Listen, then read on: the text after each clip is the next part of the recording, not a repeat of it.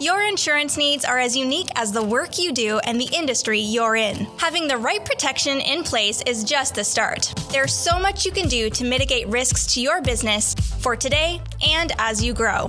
At Sovereign Insurance, we're here to help with valuable information, insights, tips, and tools to help you protect your operations. Visit sovereigninsurance.ca to learn more. As a small business owner, you are the business, and you know the time you're spending on payroll and HR could be spent in 100 better ways. Ceridian PowerPay is fast, simple, and intuitive software trusted by over 40,000 Canadian small business owners like you.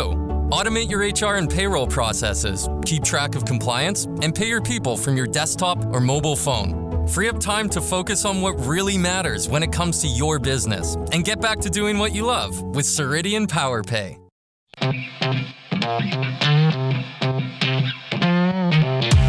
Applications are now open for the Canadian Export Challenge, CXC 2020, presented in partnership with UPS, the Trade Commissioner Service, and Export Development Canada, along with MasterCard and Scotiabank, and powered by Google Canada, is the first nationwide fully digital pitch competition for Canadian exporters. This year, the Canadian Export Challenge will be accepting all first-round pitches through online video submissions. Don't miss your chance to pitch for up to $25,000 cash and up to $100,000 in support. What are you waiting for? Submit your pitch video now. The free events are open to attend for all Canadian entrepreneurs and anyone interested in learning more about the Canadian export ecosystem. Register at startupcan.ca/CXC.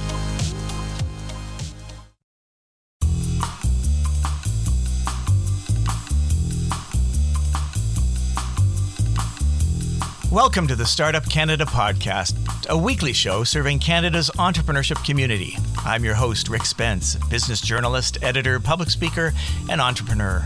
After 15 years as the national entrepreneurship columnist at the National Post, and as the former editor and publisher of Profit magazine, I've learned what makes Canadian startups special, scalable, and successful. On this show, we connect you with Canada's most innovative and entrepreneurial leaders and changemakers. You'll meet the people driving the entrepreneurial movement, and we'll share their first-person adventures and their tips, hacks, and best advice for running startup and growth companies. The Startup Canada podcast is a production of Startup Canada, the national rallying community for Canada's 3.5 million entrepreneurs. Don't forget to subscribe to this show on iTunes, SoundCloud, Spotify, or Stitcher, or anywhere else you listen to your podcasts. To entrepreneurs everywhere, this is your show. Ladies and gentlemen, entrepreneurs from coast to coast to coast, welcome to the Startup Canada podcast. On the show today, we're thrilled to have Ottawa entrepreneur Catherine Clark. Named one of Ottawa's 40 under 40 by the Ottawa Chamber of Commerce, Catherine Clark is a nationally respected broadcaster and MC, and she's president of Catherine Clark Communications, providing strategic communications and public affairs advice to individuals, institutions, and corporations. Through her work in television, radio, and print, Catherine has interviewed Canada's most influential people, and she's co-founder of The Honest Talk, a new multi-platform podcast and event experience targeted at a dynamic, professional audience of women who are looking for more. More from themselves, more from their businesses and elected leaders, and more from the world around them. Catherine, welcome to the show. Thank you so much. It's a real pleasure to get to talk to you. It's great to have you here. What I like to do to get started is entrepreneurs, as you know, because you're one of us, is entrepreneurs are busy people. They need to know what's in it for them if they're going to devote half an hour to a podcast or whatever. So tell us, what are one or two things you'd most like our audience to take away from our conversation today? I think probably a message of hope, first of all, because that's one thing that entrepreneurs basically live and die on. You don't start up a business without a lot of hope and belief in yourself and an idea that you think has good merit. But those hope has been tested a little bit in the past several months, and it's been a tough time for entrepreneurs. So I'd like them to take away an idea that that they have to keep the faith and keep faith in themselves and in their projects and ideas and businesses. That's a starter. And then also a sense that of the importance of continuing to innovate. one of the things about entrepreneurs is that they always have ideas, and not everyone says, hey, great idea, you should totally go for that. And some of that's merit-based, some of them are not great ideas. So, they involve, when you have a million ideas, there's always going to be winners and others that aren't quite as awesome. But if you really believe in it, keep going for it, keep going after it. And I think that that's an important message to keep giving entrepreneurs, because it's a tough world. Yeah, two beautiful messages. Thank you so much. Tell me a little bit about your journey. Some of us remember getting to know you years and years ago when you were the daughter of Prime Minister Joe Clark and Maureen McTeer, and we had this wonderful family as leading the nation. And somehow you ended up as an entrepreneur coming from one of the most political families anywhere. Tell me how that happened. I had most of my career in media, in television, in fact, and loved it, found it completely fascinating, and also had the chance through the show that I hosted for the longest amount of time to interview first politicians and then notable Canadians about their lives outside of the public eye. And that was important to me because I lived a life very much in the public eye. And it was, I felt that people didn't necessarily understand those that they watched every day on TV or listened to on the radio. And I mean, at that time, they didn't really see them on the internet. But I wanted people to get a sense that these were human beings who faced the same kind of issues and challenges that the rest of us face. So I loved working in television and loved the opportunity to connect with individuals. But when my last contract in television ended, I realized that I had a choice. I could go into the private sector and use the communication skills that I had working for a company, and thus exist on their schedule, a kind of 8 to 6 timetable where you are on call based on, your employer's needs to suit the client. Or I could start my own business. Most people call that life, employment, work. Yeah, but there was a difference for me, because if I started my own business, then I would have more control. I would have the ability to control my time a little bit better, and I would have the ability to control the kind of work that I did a little bit better. And that was crucial to me, because at the time I had, two fairly young children, and I was well aware that my the good old Catholic guilt that I harbor would see me feeling absolutely horrendous if I wasn't able to be a really vital part of their lives. And I think that feeling is different for every parent. And for me, I just knew the type of person I am, that it was better for me to be able to control my schedule so I could be there for my kids. So starting my own business made sense for me. And it's worked beautifully. It doesn't mean that I work less. It just means that I work differently than I would if I were going into work for somebody else. Right. I always figured that that concept of controlling my own time as an entrepreneur, I always figured that was pretty much a myth, because once people get going, they're on that roller coaster, and they have clients to satisfy, and that's even tougher than satisfying the boss. So how have you managed to turn that into actual control? Yeah, that is such a great question, because I think that if someone goes into this thinking that they're going to be able to to write their own schedule, that they are going to be sorely disappointed. So I guess, to be clear, there are plenty of times when I will make dinner and then receive at 5:30 in the evening an email saying that something needs to be done by 9 a.m. Or that I need to take a call when I don't want to have to take a call. But then there are also days when I say, I'm sorry, I am unavailable between 10 and 12. And a lot of people would just say, I have another meeting. I always say it's because I have to go to my child's Christmas concert, or because I have a dentist appointment with my daughter, or, whatever. I'm really upfront with people, including when I am available during the day. I mean, pre-COVID, I had, the kids' bus comes at a certain time in the morning and comes back in the afternoon, just like kids across the country. And I'm really clear with people that I'm unavailable to meet, except in specific circumstances before or after that, because that's what I've identified as the priority in my life. And I'm clear with people, and people respect it. I never worried about it. I think a lot of, especially other women, maybe men too, worry about saying that, they are unavailable because they have a childcare commitment or a parenting commitment. I've never worried about it, because that's part of who I am, and it's part of why I started my business this way. And if that bothers you, then it's, that's perfectly great. There are a million other people who would be happy to have your work. Absolutely.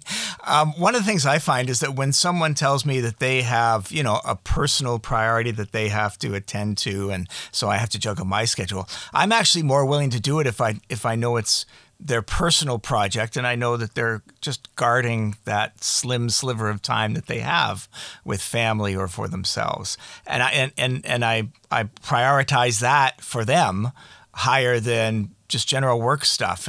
How do you find your clients respond to your needs? Yeah, my clients have been terrific. But I'm also lucky. At the beginning of our conversation, I had talked a little bit about starting my own business was something that also allowed me to choose the people with whom I worked. And that remains true. I have had several situations where I have been offered work which I have declined simply because I knew that the client perhaps was not ideal for my own personal approach to the work that I wanted.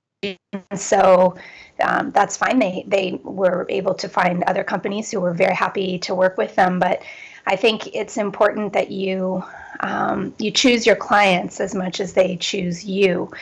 I don't mean that in a negative way at all. I just think that if you're going to go to the effort of starting your own business and making it successful and trying to do it on your own terms, that you do have to have a clear sense of what you're willing to do and what not to do. And part of that for me is choosing clients who are perfectly happy to say, yeah, no problem, I got it. This can be done, tomorrow morning, no problem at all. Right. You mentioned COVID, the elephant in the room, so we should just have a chat about that. How has the whole pandemic and its ongoing aftermath affected your business? I lost about 70% of my annual income in about a 4-day period in March, because a lot of what I do and the absolute majority of what I do between March and July is MC events across the country and also in other parts of the world.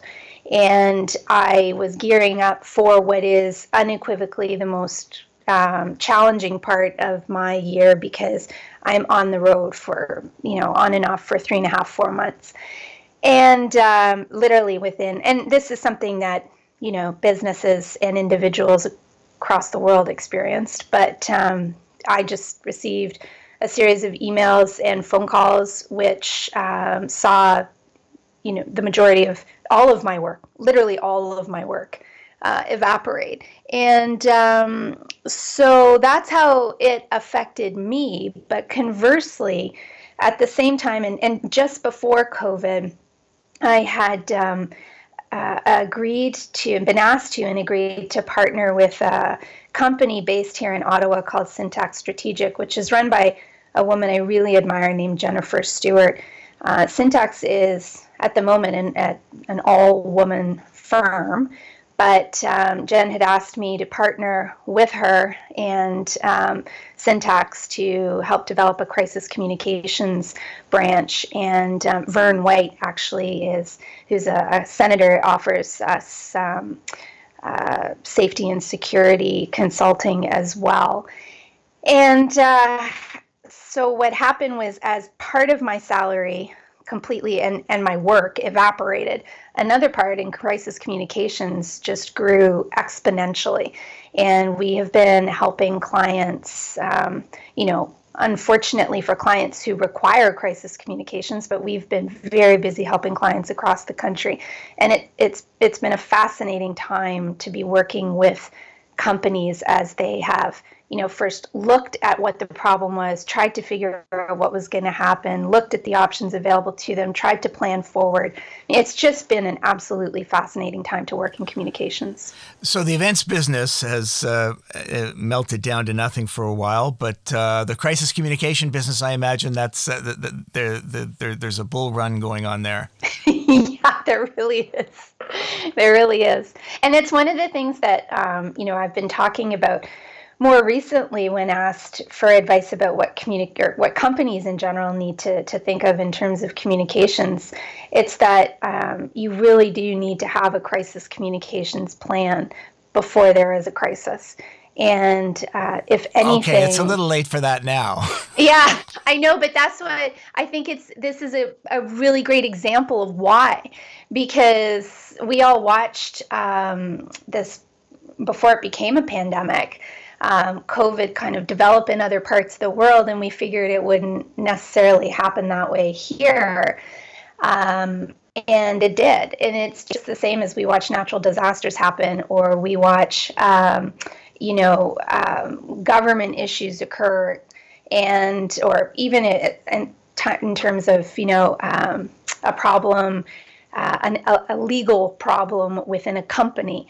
If you aren't prepared for it and you think it won't happen to you when it does, you are already 10 steps behind. So that's one of the things that COVID certainly has taught me. For the entrepreneurs listening in the podcast who may not know a lot about crisis communication, and we're still in the later stages of the crisis, what advice would you give them about making sure that that they're sending the messages that they need to and getting the messages they need from their supply chain? Well, the first thing that I would do in terms of the supply chain is to make really certain that they have, and this is, getting down to the nitty gritty, but backup of everything that they need, so that they don't just have one copy on perhaps their laptop of everything that makes their company successful, or even just have the ability to run properly. They need to have a backup for that.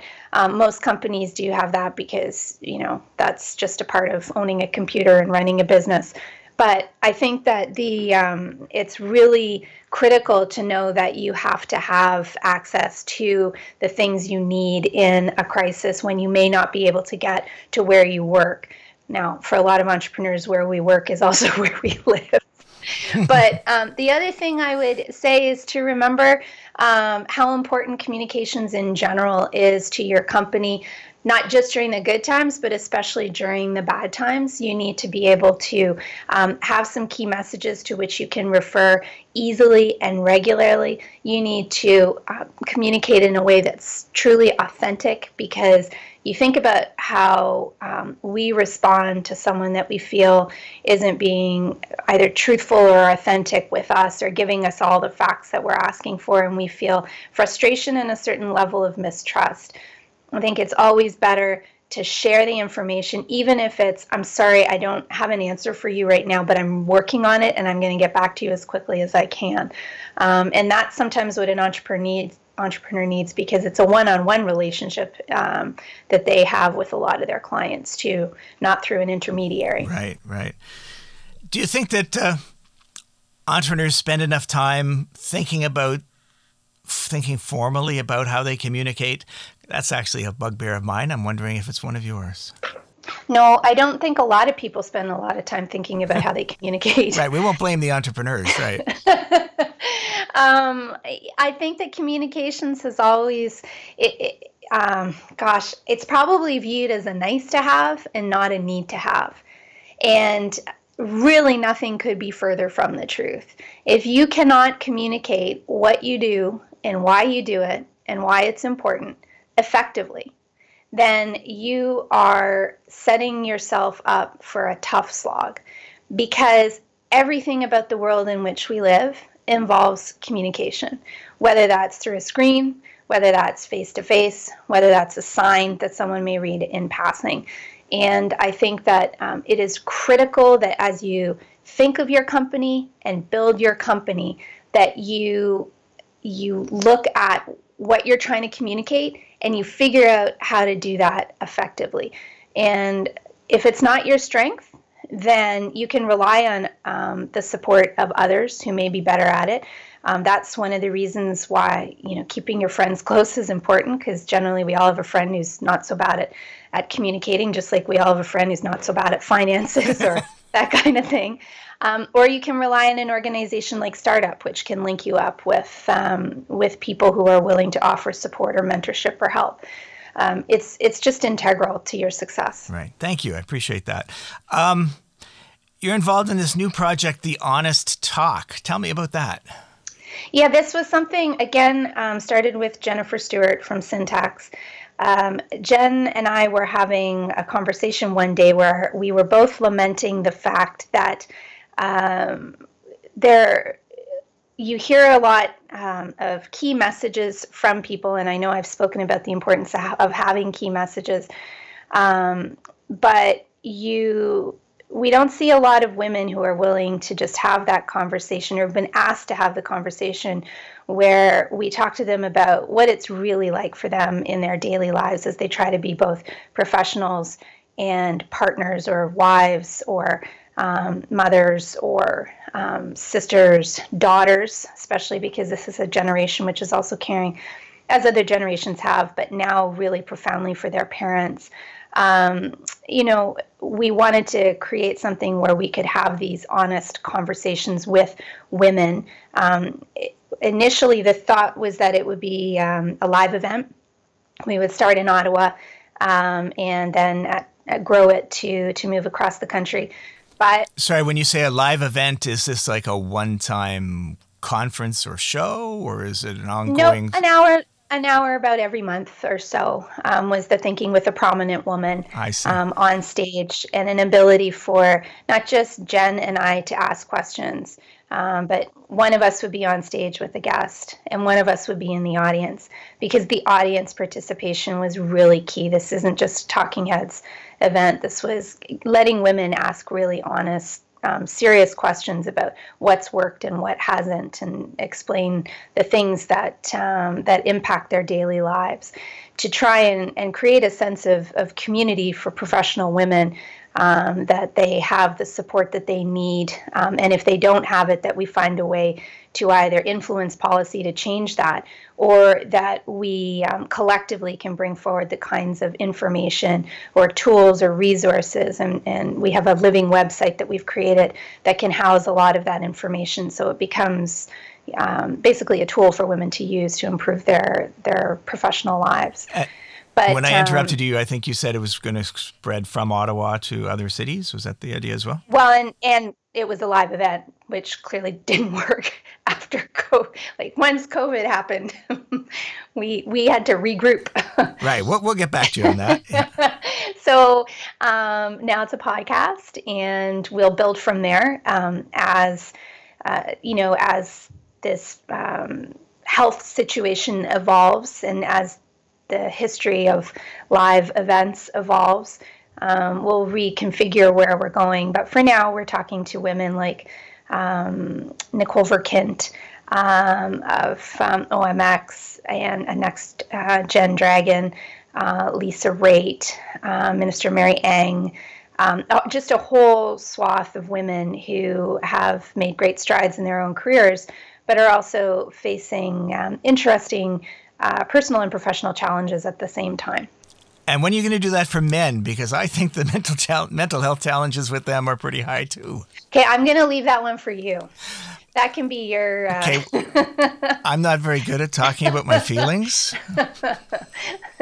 Well, then you can delegate. Okay, yeah, that's true. But actually, if I can jump on that point, I think that's really important, because I'm I am also the mother of a son, and I'm married to a man. And but I look at my son, and I look at how we communicate to boys. And one of the boards on which I sit is the Writers' Trust of Canada, and I'm part of the Politics and the Pen Committee. We raise money through a big gala in Ottawa every year where we award a prize. And last year's prize went to Rachel Giese for her book, Boys.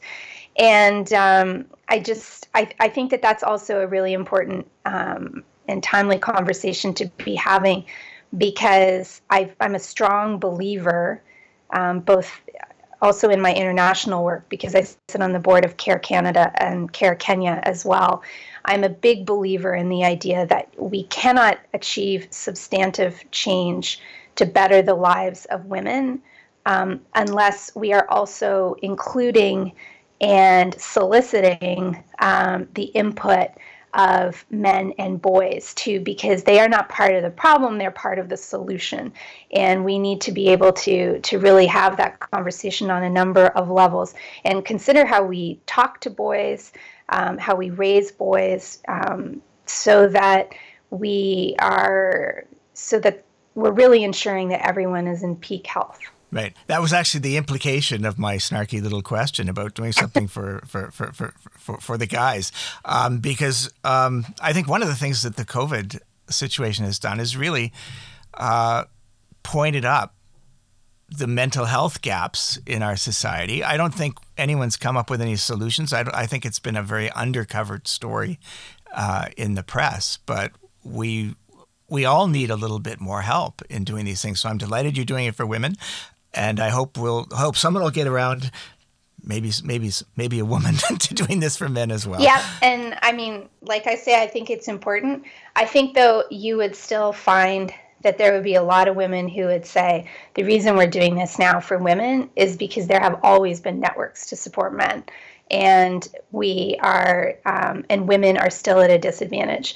And that's just borne out by fact. I mean, it's borne out by the fact of, if you look at board membership, if you look at pay gaps, if you look at the fact that women are still doing the majority of housework, even though they are also holding professional roles. There was a story in the New York Times during COVID that said, 50% of men say they do an equal share of housework, 3% of women agree. So I think, it's a super important conversation, but I also think that it's responding to the fact is that we still have a lot of work to do in terms of getting women and racialized communities to where they need to be, because there's not equal footing. Yeah, absolutely. Where can people go to get in on the conversation in The Honest Talk? We have a website. It's thehonesttalk.ca. Fantastic. Thank you. You're also involved in something called the 21st Century Workplace Initiative. Tell me about that. This is an initiative that is aimed at some of the things that we were just talking about. It's an initiative that looks to try to create more balanced workplaces, more inclusive workplaces. So it's trying to meet people where they're at in terms of their professional and personal lives, so that those who might wish a bit more flexibility, whether that's a work from home arrangement, can do so without being penalized for not working necessarily 9 to 5, but in fact it takes into account the amount of time worked, not which time frame of the day in which you're working. It looks to raise awareness about pay gaps. It looks to raise awareness about the fact that Aboriginal women amongst and racialized women are still earning less than I guess I would say non-racialized women, who are still earning less than their male counterparts. So it's looking to really open the eyes of employers to what kinds of things that they can do to take into account that not everyone is coming from the same place, and ensure that the workplaces that we're creating moving forward are truly able to be inclusive of all kinds of workers. Right. And how are you actually executing on that? How are you getting out there and making a difference? Having pilot projects in companies which volunteer to be a part of it. So we're starting with 5 or 6 in the Ottawa area. Again, something that's been impacted by COVID, but having them test the ideas behind more inclusivity in the workplace. So work from home, which clearly everyone's doing, but looking at what works best in terms of recruiting people from various communities to work in their businesses, to paying people the same amount, to acknowledging overtime and allowing it to be taken in lieu rather than just banked or. So we're running pilot projects that will give us some real data, and then from that building forward. And we need the first few cases to prove whether this is possible or not, or where the good points and bad points are, and allow us to effectively roll it out. Right. And this sounds like a pretty long-term initiative. This is pretty ambitious. I think it probably will be. I mean, it's created by a group of entrepreneurs, so it's Ottawa based for now, but we are almost exclusively entrepreneurs who are involved in it. So we don't like things that don't move quickly, but that's okay. We keep moving it along. Right. And where can I go for more information on the 21st Century Workplace Initiative? That is still a work in progress. I mean, our first call out was through an op-ed that we had in a local publication here in Ottawa, where people could literally email us if they wanted more information. As COVID recovers and as we get this project moving forward, we'll be establishing more places where people can go for more info. So we'll be hearing from you soon. Yeah, I really, that's the goal. But like so many things affected by the pandemic, we've had a little bit of a slowdown, but we're still rolling. Looking at a subject a little bit more at the heart of the entrepreneurial experience, you've had so much experience in government and in business and in working with people. What do you think needs to be done by business and by government better in order to support entrepreneurs and help them thrive a little bit quicker? I think I'd like to take a step back and focus first on the educational system. One of the neat things that has happened in the past, even decade, is that there has been an acknowledgement by educators of the need to have classes which develop entrepreneurs. I mean, when I was growing up, I knew that I had tons of professional options to choose from when I went to post-secondary education. Cabinet minister or prime minister, right? No. Well, and of course, I ended up with a degree in the highly lucrative field of art history. But I think that, there was still that sense, even when I was growing up, that you could, there were specific careers. My mom was a lawyer. I could choose to be a lawyer. I could maybe be a doctor, although I would have failed miserably at that. There were, teachers. I have tons of teachers, nurses in our family, etc. Those were specific roles. Now, my daughter goes to a school where they can choose entrepreneurial classes, how to be an entrepreneur, start your own project, those kinds of things. There are other schools, some in the private system, which have entire segments of what they offer in terms of education coming from an entrepreneurial point of view. I think that's a huge change. And what that does is it allows all these kids with a million ideas to realize that they can actually make a living out of all of their ideas. They can create something that satisfies a need in the community or in the world, or which helps make a positive difference. So that's a big change. I think governments have been really pretty good about stepping up to the plate and saying, okay, give us your ideas. We're going to set up funds here through various organizations to help support you. And private industry has also set up things like awards or supporting other award ceremonies or supporting through grants certain projects or programs. So there's always work to be done, but I would say that we're not doing too badly. I got to tell you, I totally agree that it's gotten a lot better. When I first started out as editor of Profit Magazine, and this is a long time ago, I was asked to join an organization dedicated to entrepreneurial studies, promoting entrepreneurial studies in Ontario. And a few months later, the Bob Rae NDP government was unexpectedly elected.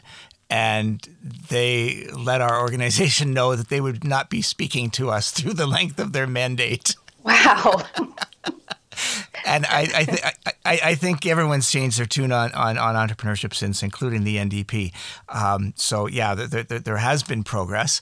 But most entrepreneurs would say, we still feel that a lot of the money goes to bigger businesses.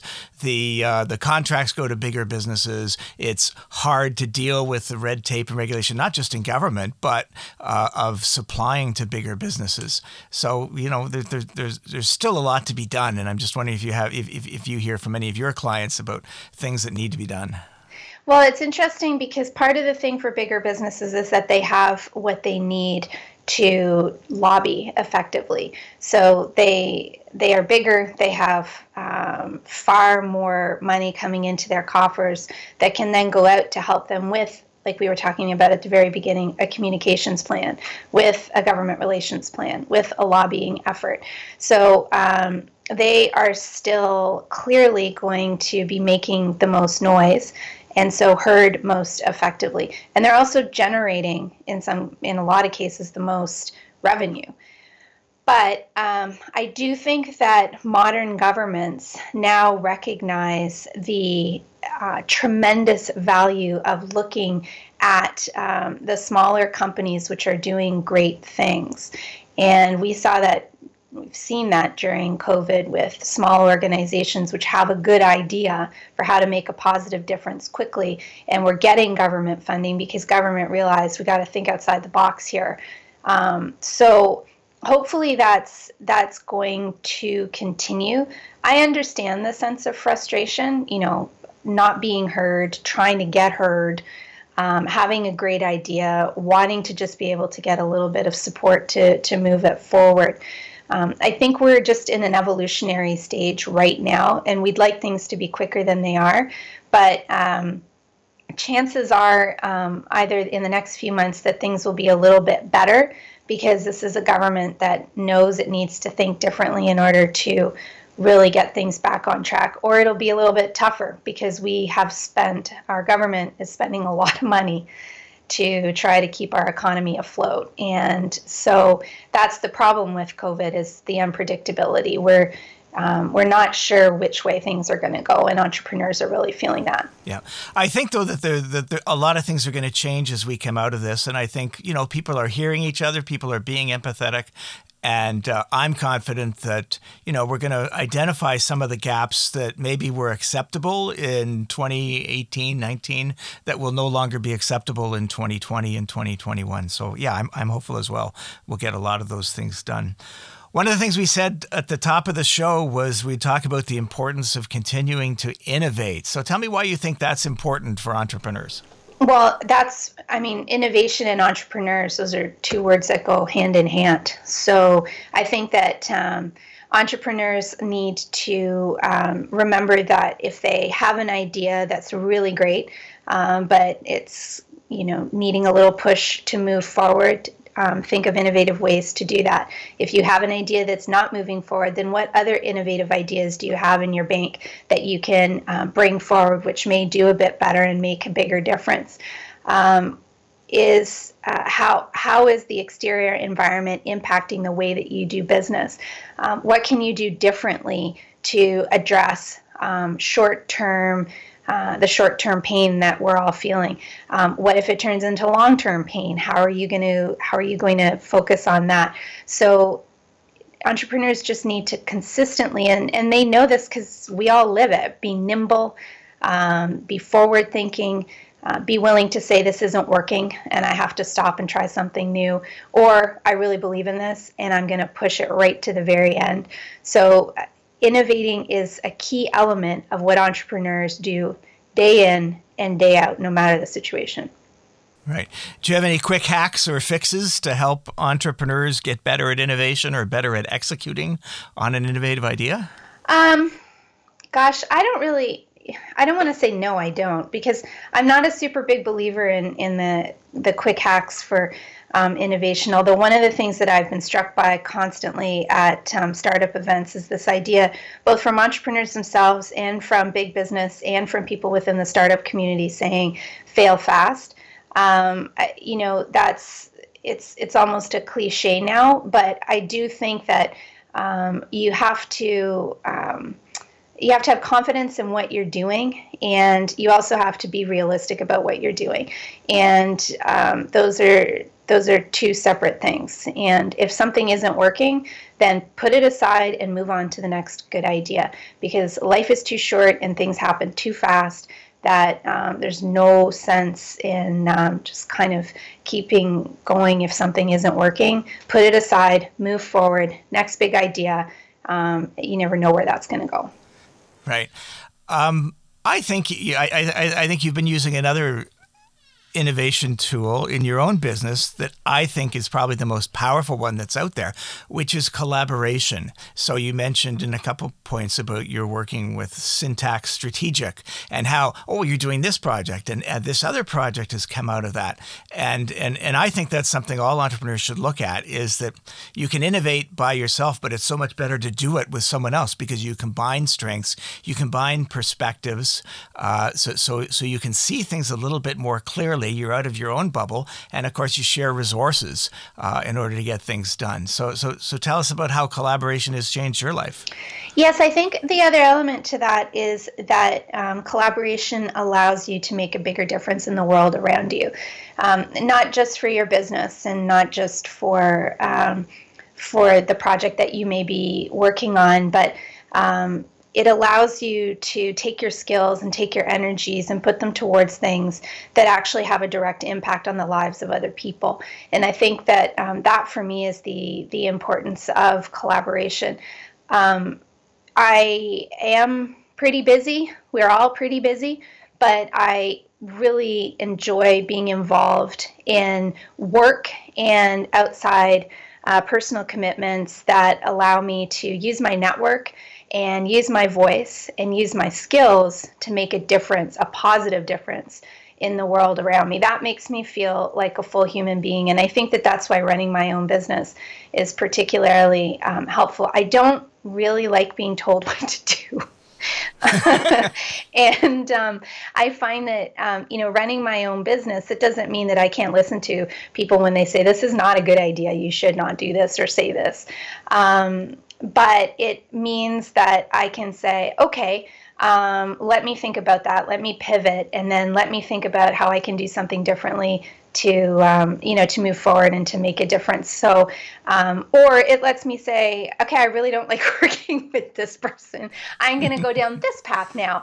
I think that that's one thing that entrepreneurs should keep in mind. Always look for the ways that you can help make a positive difference, not just for your professional life, for your company, but for the world around you. Right. And I think a lot of entrepreneurs would like to do that. And they say, well, when I get out of this gig, then I will start to, then I want to give back and I want to do more of that. I'm just wondering, in your experience, if you combine the two, if you do your business plus engage in some of these outward facing things that are less business oriented and more oriented towards people or issues, does that come back? Does that have a beneficial effect on the business as well? I think most people would say that it does. I don't pay a lot of attention to whether it does or not, which is probably not super efficient of me. But there's absolutely no way that if you're known for being someone who gives back to your community, that's not going to come back to you in a positive way. And I just, say that looking at it from an outside perspective. If you're looking at someone, if you're thinking of doing business with someone and you can choose someone who does nothing in the community or someone who's really involved in actively trying to make a difference, 10 times out of 10, they're going to choose the person who's actively involved because they just feel a kind of personal relation to that person. They think that's a good person to do business with. They understand their community. They want to make a difference. I'd like to do business with them. So I think that's important for entrepreneurs to keep in mind. It's really easy to get so busy that you say, I can't take something else on. And we need to listen to ourselves when our bodies and our minds tell us that.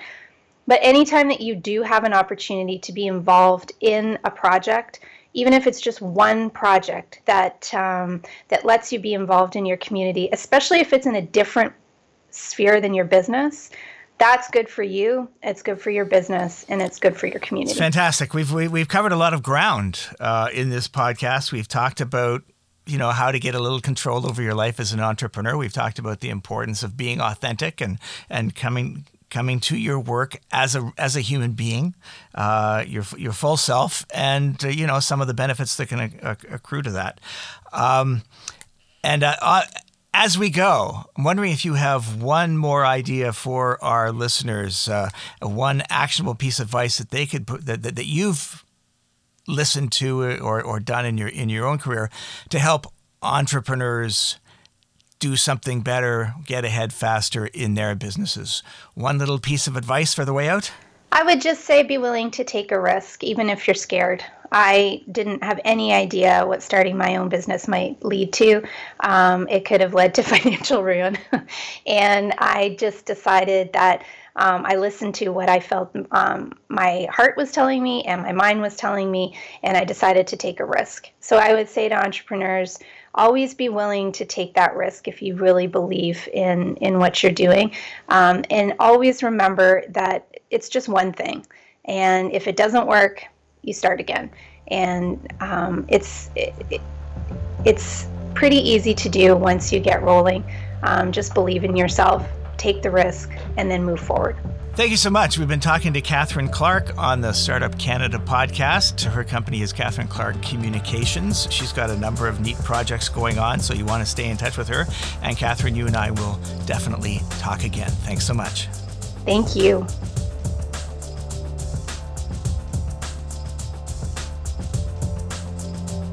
Thanks for joining us this week on the Startup Canada podcast, a weekly show dedicated to unlocking the potential of every entrepreneur. Please stay tuned for another minute to hear the latest startup community news and our upcoming events lineup, including our hashtag Startup Chats on Twitter every Wednesday and Friday at 12 noon Eastern Time. I sometimes show up there too. Until next week, I'm your Startup Canada podcast host, Rick Spence.